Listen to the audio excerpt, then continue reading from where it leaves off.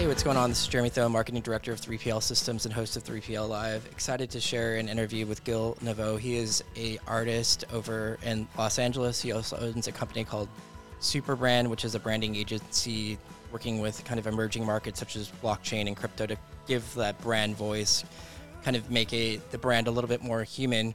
But Gil worked on 100 episodes as an editor or an animator for South Park, and gets into his story how he actually got that opportunity at the time when he was actually promoting Rave. So it's a pretty interesting story how he went from there to all the things that he's done.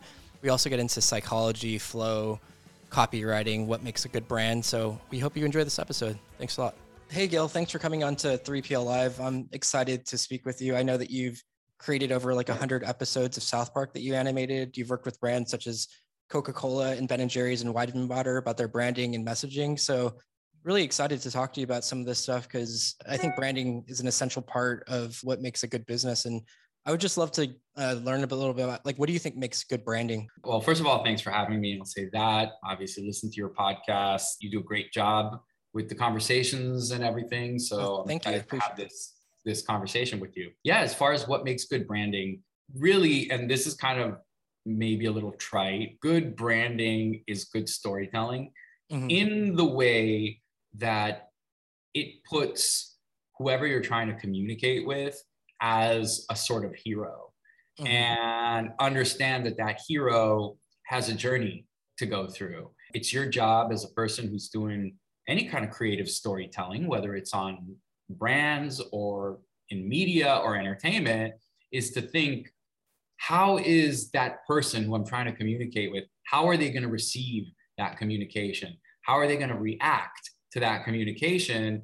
And then sort of presuppose that, try to create an experience that leads them to teaching them what they need to learn or knowing what they need to know. In branding, it's often a move toward increasing loyalty for companies or making people buy stuff. That's marketing, but any communication is trying to sell you on something.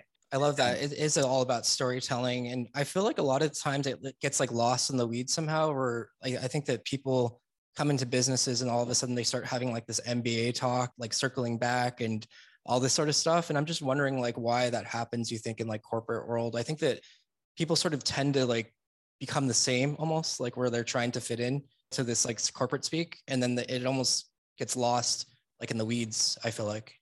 Yeah. Well, I mean, you just hit on a really complex topic. I think there's probably a lot of answers to that and a lot of factors to that. I think maybe a part of that is the sort of specialization that happens in corporations. I find, that I work with both corporations or let's say organizations, not always corporations, but let's say I work with organizations and I also work with entrepreneurs.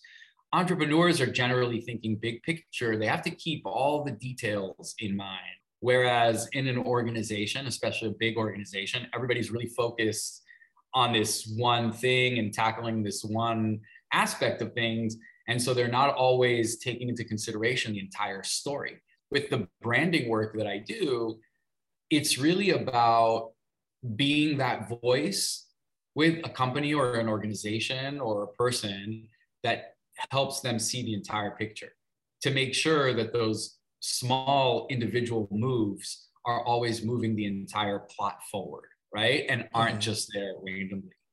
So when you're interviewing like a new organization or client, do you kind of just listen to what they're saying? Or like, how do you uncover some of these stories that I guess they might not see because they're in front of them? Maybe it's just like they're so in it that they don't really see it as well as like someone like yourself would. Yeah, well, I mean, if you think about the way your mind works, right? As you're trying to get through your day, looking at the next task, looking at the next task, looking at the next task, and you're not necessarily going like, is this task going to move me to my bigger picture, which is, I don't know, retire in 20 years or get to Hawaii next month, or right, like whatever your bigger picture is. You're kind of we're all stuck in our weeds all the time. Even I'm stuck in my own weeds, right? But when you're paid to come in and not be in the weeds, then you just pick apart. You listen to people speak, you hear sort of the different goals that they're trying to achieve with let's say this little piece and that little piece and that little piece, and you build an impression of what that bigger story might be. And then you ask them, I'm hearing that this might be sort of a bigger motive here. Can you talk about that? And then they might see something like, oh, yes, that is actually what I'm trying to do. Great, great. That goes into your mission statement or your vision statement. And we've locked that in. And as you start pulling apart these pieces, suddenly you've pulled apart this high level story of what an organization or a person is actually trying to achieve. And once you have that bigger story, then you can reassess all of those little activities and go, hey, is this meeting the bigger objective? Yeah, that makes a lot of sense. I think that a lot of people don't really have a reason for a lot of the stuff that we do on the day to day. And it does really help to sometimes like zoom out and be like, hey, why am I doing what I'm doing? And is this going to help me like retire? Is this going to help me with my job growth or whatever it might be? And I think that's really good to kind of reflect on some of those things. I'm curious too, when you find someone that's, let's just say it's like crypto or NFTs or machine learning, artificial intelligence, all these things are blockchain. They could be very complicated things. And I think that sometimes as like technologists, they want to like kind of show off about like these words. I don't know if they want to show off. I don't know if that's the right word, but sometimes people want to use these sort of buzzwords or buzz things and ideas. And sometimes it helps to kind of refine it back just to like, what does this thing actually do? You know, like sometimes it's hard to communicate these things because they don't know necessarily where to start as well. So like, is it better to dumb things down as well to make it easier to understand? So it's not, because I feel like people have a very short attention span too. It's something like 10 seconds when they look at a website or something like that. If you're talking about a website, just let's say metaverse communication in general, a lot of it, so much of it falls into the buzzwords, right? That's because a lot of people in that space don't hire people like me. Those who do, they get a very different result. So if you leave it up to like the technologists to talk, then they'll always talk about the buzzwords and the features and all that stuff. But if you bring in somebody like me, I start to figure out, well, what's the human story here, right? Mm-hmm. What's the emotional story? And it's not that the features aren't important. They are important because what you do ultimately is what you're selling. But there's always a context for everything, right? Like any kind of tool, like technology is being used for a purpose. It's that whole, I think you mentioned it on the call that we talked about. It's that very simple, trite analogy that totally works. You're not buying a drill, you're buying the hole in the wall, right? What do you want to accomplish with that drill? There may be better tools. And so the idea is, I think when you're communicating with human beings, is that bigger context. And another way to say that is that bigger story.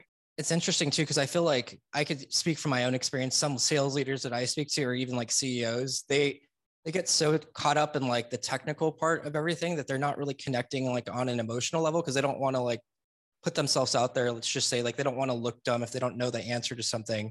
Instead of saying like, hey, I don't know the answer to that, being a little bit vulnerable and then redirecting the conversation to something they actually do know. But I see that a lot because I think that people are scared of like the judgment and scared of like looking dumb or whatever it might be. So do you see that a lot in the world these days? I think I see that all the time, but I think I've developed a good skill of kind of cutting through that and just having not letting people just talk for the sake of talking. I got stuck, and this is a funny story that just happened. Like I got stuck in a conversation. It was like I was doing like a sales conference where I was learning about some new sales kind of messages and ideas. I was in, I don't know, Florida. I got stuck in this conversation with, two people. One of them is very quiet, and the other one is like pitching us on his service, right? And we're just at a lunch, and it's a sales meeting, and he's taking all the material that he's been learning, and he's like trying to work us about what he's doing. Like he just learned something in the seminar that we were all in, and now we're the people who he's trying it on for about 5 or 10 minutes. This is going on, and I'm just like, okay, this is totally inappropriate. What do I do here? I don't even know this guy. Let's take a step back. We've never actually met. Tell me something about yourself. Where are you from? What do you do? We haven't even had a conversation. Changed the complete conversation around, just took it back to the real like human communication. And I think people are afraid to do that. The guy who I was with, he'd already been having this conversation with this guy for like 15 minutes. I could tell in his face that he was just like over it and wanting to get out, but we were all stuck in that situation. And later on, he's like, oh, thank you for doing that. I thought that was going to go on forever. So people get stuck in what they want to do. I think it's important to never be afraid to just like cut the pattern, cut to the chase with somebody and just be like, hey, hold up one sec. I love that. What'd you do for lunch? You know, like just switch it up. No, I like that a lot because I think a lot of the times I've been caught in that situation before where, you know, I'll be talking to someone random and they'll be pitching me on something and I want to be considerate or whatever. And I don't want to be like rude. So I'll like hear it out. But I think sometimes it's better just a little blunt and just be like, hey, I'm not trying to hurt anyone's feelings or anything like that. It's better to like move on with the conversation because I'm not buying whatever it is that you're trying to sell me in that particular situation. So let's just move on to more of like a human connection. A nice way to do that, almost like out of curiosity, like, hold up a sec. Do you know anything about this? Completely just change it, you know what I mean? And go somewhere completely different, unrelated, totally off topic. You can even say like, oh, off topic, you know, because you can change the topic at any time. It's fair. I think it's like a pattern interrupt almost, like where it's like you're not really expecting it and then they're like kind of confused, kind of gets you out of that. But it's interesting too, because I feel like LinkedIn has become a very vibrant place where people share information and like content creators. And I've learned a lot from there, but there's also a lot of like sales folks on there that'll just directly pitch you before they even like find out anything about you. It's like, hey, do you have time tomorrow, next day after that? And it's interesting because I'm just wondering why people do that. It doesn't work. I mean, I guess it's just maybe training or something. And I know you're not in sales, but like I think everyone kind of has to sell to a degree in life, their ideas and, you know, whatever it is that they're doing. But what's your thoughts on that? Why do you think that people like salespeople do that if it doesn't work? Because it kind of reminds me of that guy.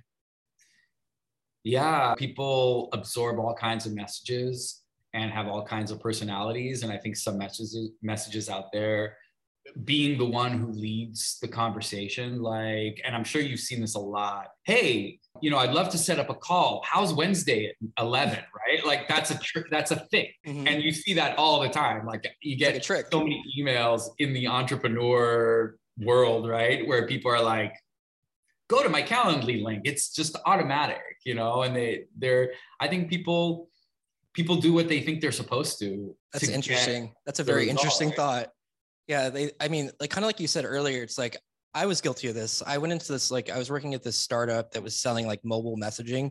And I remember like, I was trying so hard. I heard everyone else pitch and they sounded so good. They were giving all these like use cases. They just sounded really great. And I just wanted to be a part of that.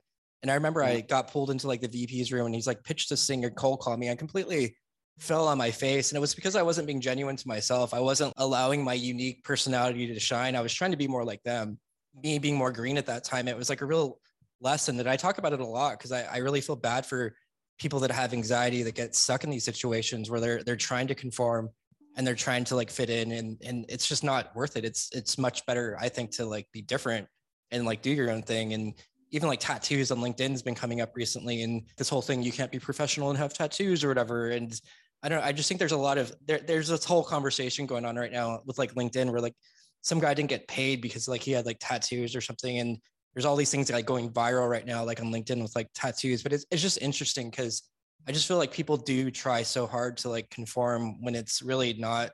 I don't know. It just makes more sense to be an artist and be different and do your own thing. How do you get over that hump of, you know, how do you become yourself? Like, what does that mean? Because in a way you are being yourself. So you're just maybe not good at pitching, or I don't know. What's your, like, how did I interpret that? Learning that sometimes, like, if I'm in situations where I feel uncomfortable, like, gonna happen, but like, I'll analyze the situation and how I handled myself. And I'd be like, you know, like, I don't really like that person that I was there. And I don't really feel like I was honoring myself.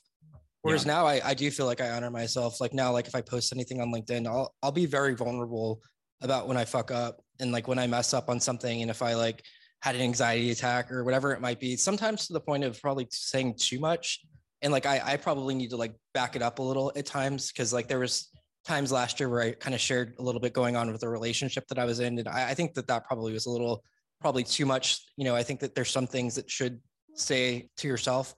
But to me, I think that if you're helping someone in their own life kind of overcome some sort of obstacle, like it's mental, that they're having within their lives. I think that to me is powerful, because then you're helping other people with like issues that they might be having themselves. Yeah, I see two things there. One, I think it's good to push, it's good to like test the boundaries of what's comfortable, right? In order to know what isn't. Mm-hmm. And so that's an important way, I think, a practice of like figuring out who you are by testing the boundaries of who you're not and seeing what doesn't work. Mm-hmm. And so that's an important skill. So in a lot of ways, in the process of trying to get to yourself, you actually have to try on things that don't work, which Mm-hmm. means that you also have to you have to also fail or in the communication, right? You have to Mm-hmm. try things that don't work and accept a sort of feedback and an understanding that, hey, maybe this didn't quite work. To know yourself, you have to like know who you're not. I think that would be probably a good thing, right? Just get out that shyness and just, oh, okay, you tried something, you fell on your face, you learned something. Don't let that be a judgment on who you are. You just tried something, right? Sure.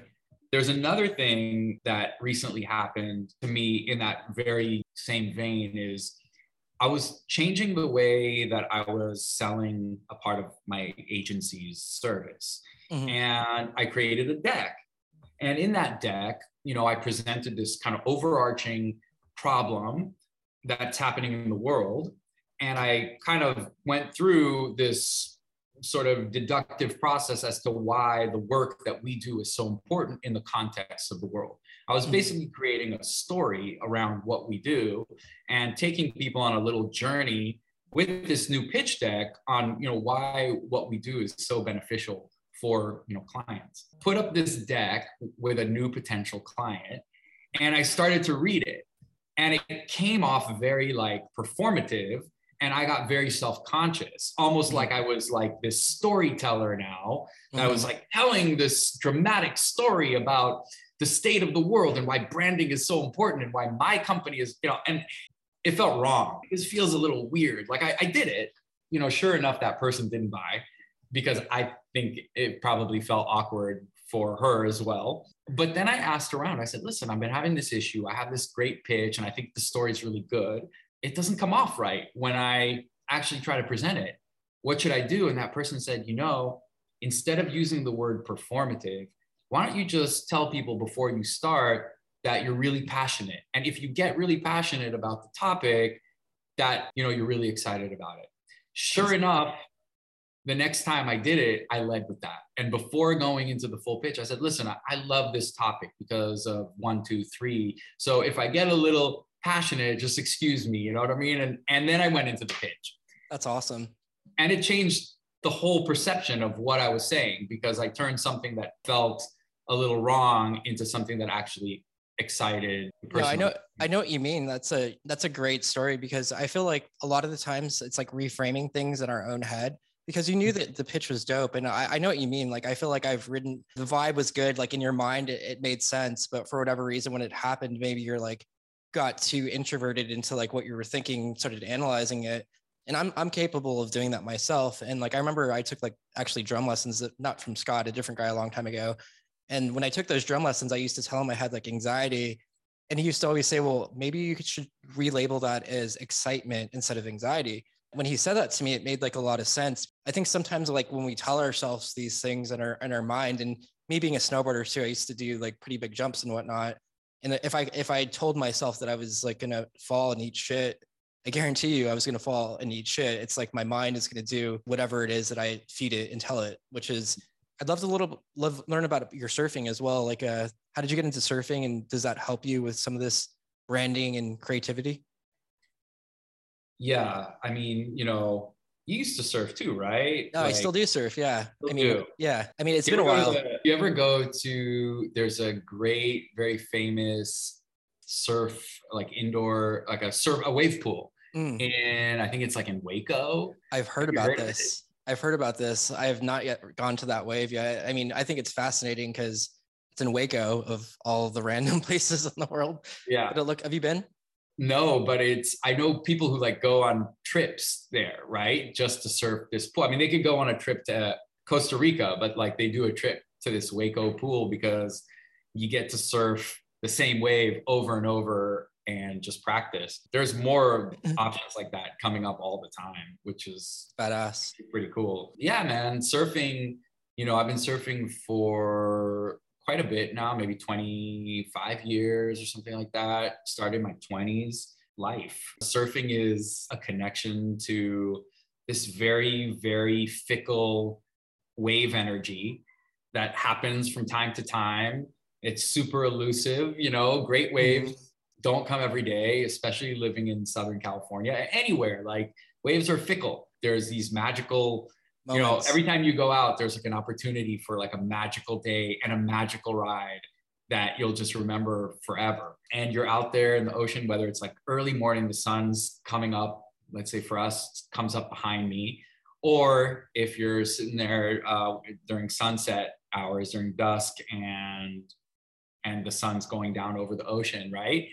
Just magical moments interacting with nature. I love that. Yeah. I think there's something that I love the forest as well. And I think that there's something that's just very connective about being in nature. Cause I think a lot of the times, like in the business world or just like in day-to-day life, it's like go, go, go, go. You got your bills and got all this stuff going on. And sometimes when you take that moment to like just chill and like reconnect with like nature or go surfing and having those moments and those experiences, like you kind of end up solving problems, I feel like, more in your head because you're not in that state of constant stress. It's almost like you need to be calm in order to like really think deeply and calmly. And because I think a lot of the connections happen, at least for me, when I'm not like really thinking about the problems, they're kind of being solved like subconsciously. Absolutely. Well, you're making space for the things that need to come up. I mean, your brain's like a problem solving machine, and we're not always as in control. I mean, even if you do meditation, you're not really in control of your brain all that much. I mean, you can guide it. The stream of consciousness is like a river, right? And you can put a rock in the middle of the river and divert the river, but you're not stopping the river. It's going to go. A dam will overflow eventually if you don't release water out. As an artist, I feel like I try to be in that flow as much as possible and accept that it's a flow that's moving without me, that I get to ride it, right? And I think that surfing is an expression of that, but I also think art is an expression of that. I even think, creative sessions I do with companies that I work with are also an expression of that, right? Is like leading a creative session with a company is about letting what naturally needs to come up. It's creating space for, the intuition that we all have, curating that information and finding, the context for it. So not to get overly cerebral, but, everything's kind of an expression of this constant change, constant moving. And so I'm big on creativity and that idea of letting creativity happen. I love that. I think it's cool. I think it's really cool the way you think about it. Cause I think that even like when I'm writing content, for example, for like LinkedIn, it's hard. I was talking about this with Scott, my piano teacher. It's kind of hard for me sometimes because like you have like these like points that you want to talk about or like this vibe or this thing that you want to talk about. But then sometimes I'll be like writing it and I'll be looking at my grammar or something like that. And that's really not the same thing as the creative part. So I've kind of had to like learn how to be like, all right, turn off that grammar part and just get like the like the creativity going and then fix like the technicals like later. And I think that sometimes that happens a lot with like creativity. Like sometimes like we'll hold ourselves back from, we'll start something like, I don't know, it could be like a painting or a song, whatever you start doing. You're like, oh, I hate this right away, instead of just sort of exploring it a little bit deeper and more. So that is very interesting. Yeah. I mean, I think learning to apply it in situations, learn to applying stream of consciousness. I mean, there's that whole field of flow right now that I forget the guy's name, something with a K. There's the Mikhail Csikszentmihalyi, or there's a couple people, Stephen Kotler, I believe, who wrote the book about flow. And there was a lot of people talking about flow. And I think flow is really about letting go. I mean, I write all the time and I write I've written, how I write pitches, I write copy for branding. It's amazing how much writing I've actually done, because I started my career as a visual person. Over the last like 5 or 6 years, I've just become a writer. I mean, I write so many things. I've written series and pitches for shows and commercials, copy for brands and websites, writing, right, and link million posts. I have my newsletter that comes out every week. And what I found is to just go, like, tell a story, just feel it out, and ride the wave. You kind of have you don't even always need to know where you're going, right? You just let the mind go. You don't worry about the grammar. You don't go back and check sentences. You just feel it, right? It's almost like music, like write and, find a rhythm to the writing and let the rhythm dictate what it is that you want to say. Like, what's the natural rhythm? Do we need to go up here? Do we need an inflection here in order to move the audience to the next point? And so I find that if I get into that speeds up the writing, and I'll write it like a newsletter post in 10 minutes, just one thought, and then let our copywriter like go and actually fix the little details, the grammar and stuff. Was being a visual artist, did that help it? And that's really interesting that you were a visual artist first and you started writing a lot second. So I think that's really cool. Was there a lot of things that kind of tied in with like the visual arts, with like did it help with like the writing side of things as well? I mean, they're different, but they kind of are similar, I guess. I don't know. I think if anything, music helps with the writing, right? Acting, tone of voice, playing a character in your head and finding that character. People who don't know, I don't know what people think about me, but I know that when I write, the character that I play is a little bit different maybe than the person that I am. When I write, I become more dramatic. It's a much more like dramatic, oratory kind of character that can write all this stuff. And I don't feel like I'm like that in real life. I'm not the best like real life storyteller, I don't think.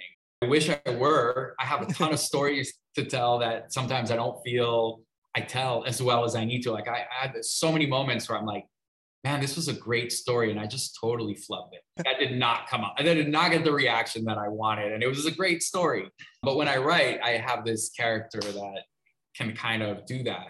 So I don't know. I don't know if it's a practice, right? It is interesting. It's almost like distancing ourselves from our writing somehow. And I think that makes sense to me, because like I think that sometimes like if you are telling a story and it is a character, that character is going to have like certain characteristics about him. And I think that makes sense. And sometimes like when I'm also like writing like on like LinkedIn, a lot of the times I think I'm trying to like not, I always honor what I'm going to say. Like I'm always like talking about the same sort of things like psychology or like copywriting or something like that. But I think that it makes sense to like have like a framework in your mind though, that you're like, hey, for example, like I like that guy, Kelly from Block Party, because he's like very like, he's the singer of this like UK band, and there's something about his bravado and his like confidence. And I think that like sometimes like if you want to project something like that, maybe it is like interesting to think about it in that sort of way. And do you listen to like music as well? Like when you write, because I feel like music also helps me like get out of my head a little bit and like kind of more into like a trance state of mind. Yeah.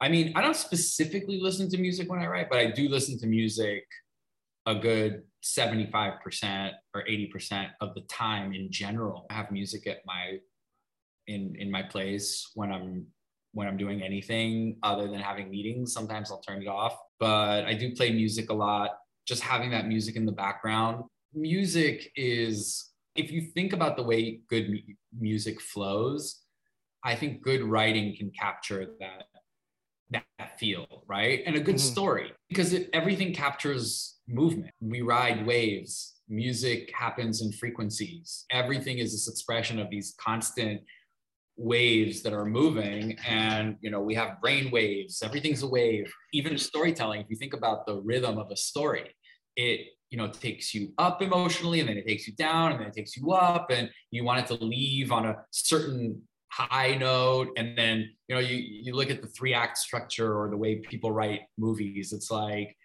you have the climax, but then you have like the leveling off. Like there's all these emotional twists and turns that happen all the time, and you sort of expect them. And I think writing and any kind of creative endeavor can have that built in. Take people on a journey, right? No, that's awesome. I love it. I think that everything is sort of like this vibration, like of like if you're vibrating like good thoughts or bad thoughts, you're gonna have different things coming at you. I think in your day, and I think that that is very like interesting. This whole concept of flow. You know, like I as a snowboarder, I would try to get into that state a lot of times because I think having anxiety, if like you're thinking about like getting injured, for example, on like a big feature, like you could really get hurt. But I think that like those times that when I was really snowboarding well, I wasn't really thinking about like getting hurt. I was just having fun with my friends and like listening to music and then flowing almost like that river, like you were talking about. There wasn't really much thought, the consequences of things. You're just kind of going for it and like being in that moment. Yeah. I mean, I love taking things. I think we had, when we had our conversation last week, you know, we talked about, I kind of always take things to that universal kind of core level of, because to me, creativity is not necessarily about adding things. It's about like tapping into creativity is about removing, right? It's removing the barriers. It's removing the judgments that your parents put on you when you were 5 and told you you weren't ever going to do this, or this was not a good idea, right? Or a society said, oh, that's not a real track for you to go down, creativity. You got to do this or you got to do that. Or your friends who made fun of you for doing something different, right? Like we all grew up in these environments where we were ping pong balls or pinballs, pinballing and bouncing around people's judgments and creating our personalities based on these people's like judgments and the rules and all this stuff. And I think for me, if my greatest mission in life is like, how many of those things can I remove, right? So that I'm as free to flow in my mind as possible. It's not always like a physical flow.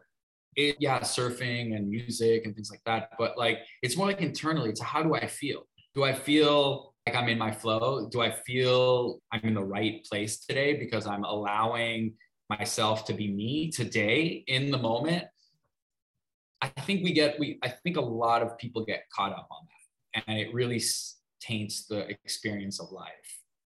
I agree. I've been totally guilty of all those things of like, you know, just listening to other people on like not listening to myself, but like, hey, what does society want for me? Or like what, you know, all these different things and not like really analyzing those things and being like, you know what, fuck that. I don't really like that. That doesn't serve me. So I think that part of it is like the ultimate flex and like the ultimate confidence when you start analyzing like these social like objectives and norms about like how things should be. One thing I thought was really interesting is these people that go around in these vans and that van life culture where they're like, you know, they build out a Sprinter and they make it like with the bed and like the couch and whatever. I won't necessarily want to live in it, but I think that that's pretty dope that people are going out there and actually doing this and going and exploring things. And it's very interesting to me because like in my 20s, I actually spent about 8 months going around the world and went to like South Africa, surfed like Jeffreys Bay, Australia, like New Zealand. So I went to all these places and I had a great time. But at that time, a lot of people are like, go work and get a job right away after college and do this, that. And it's interesting because like, I feel like if you don't kind of question those things, like you're stuck with like kind of living like kind of a boring, mediocre life. That's awesome that you did that. And I think I've gone through the same things. And I think that not just living a mediocre life, but kind of falling into that trap where like, oh, life is so hard. Life is, you know, like you get all these people, you're like, hey, how you doing? And they're like, yeah, just pulling through. Inflation. Like, really? That's all? You know, like that's your state, you know, just making it through. Ooh, I don't know, man. Lunch the weekend. I totally yeah, exactly. I think we could do better. You know, I think we could do better. I know I don't speak for everybody, and there's people tied up in physical situations that are genuinely harder than the situations that we live in. So 100%. Obviously, I'm not taking that for granted. But at the same time, it took a lot of work to get the feeling that I currently feel like I can be in most of the time, which is a feeling of flow and creativity and internal personal freedom. 100%. It's interesting too, because I feel like there are people that I've seen, even like skateboarders that have like no legs that like rip that are going down like rails. And you see these guys are like on a wheelchair doing like backflips and things of that nature. So it really is like the spirit of the human and like how much they want to push themselves. Cause I know that like going back to what you're saying, I don't think I could have ever been those guys that are like paraplegics, but they're basically just doing crazy stuff. I think that that part is fascinating. But one thing that's very unique about you is that you've like started companies and like I think that that's really cool, like entrepreneurship. Because I tried like doing like a bike tour company in Santa Monica, Venice. I bought like these Linus bikes, a trailer, did it for a summer. It didn't work. I was like, you know what? I'm not going to do that anymore. I tried it, but I think that it's dope that like entrepreneurs like yourself, how long did it take you to like think about the idea of super brand and like how quickly did you go like after that part of it? Cause I think that's Look, I'm probably not the best entrepreneur because I am a creative at heart. Not as good a systems builder as I think, some entrepreneurs are. I'm lucky in that I kind of have a good amount of self-confidence and high risk tolerance. Because I have high risk tolerance, I've started companies and companies have failed and I've started again and so I've done all those things. I think Superbrand, and they've all done, I think Superbrand is really just like a very, very simplified part of what I do, which is I took a very specific skill set that I have, which is helping people tell that kind of overarching story of their business, applying, the creative rules and creative strategies that I've been a part of for my entire career, applying that to businesses and created a little process around it that really works. I take people through these conversations that ultimately help them reach that point of understanding what their bigger purpose is, what they truly want to be, what their tone of voice is, what their style is, even if they're not creative, helps them turn that into a brand for their company that ultimately attracts the people that they want to attract. Yeah, so to me, it's really just this like nice sliver of my experience that I think is really beneficial for companies and entrepreneurs and people. And I get to do with them. I get to do the part that I'm really good at, hopefully not get stuck in the things that don't work. That's kind of what Superbrand is about. It's about helping people tell that story in an efficient way, then moving forward and taking that story and applying it to everything that they're doing. I could see this being really beneficial for like blockchain companies and tech companies, because it seems like some of those stories or you get lost sometimes. I think like we were talking about earlier in the jargon, they kind of miss out on the story part, which is like the cool part. So I could definitely see how this could be very useful given your background. Also, I wanted to ask you too about like the South Park thing. How did you do that? How did you get into that? The drawing part of it and the animations, that seems like a pretty interesting part of your life. Yeah, high risk tolerance and not worrying about how good I am at anything, I think was like an important part of that. I was in my 20s. I was actually I was promoting parties around LA, kind of rave type parties. That was like how I was making a living. I think I was like 24, 25, whatever. I dropped out of college. I was going to classes here and there, but I didn't really have a track. I started a friend of a friend I'd heard opened up a 3D animation school here in LA.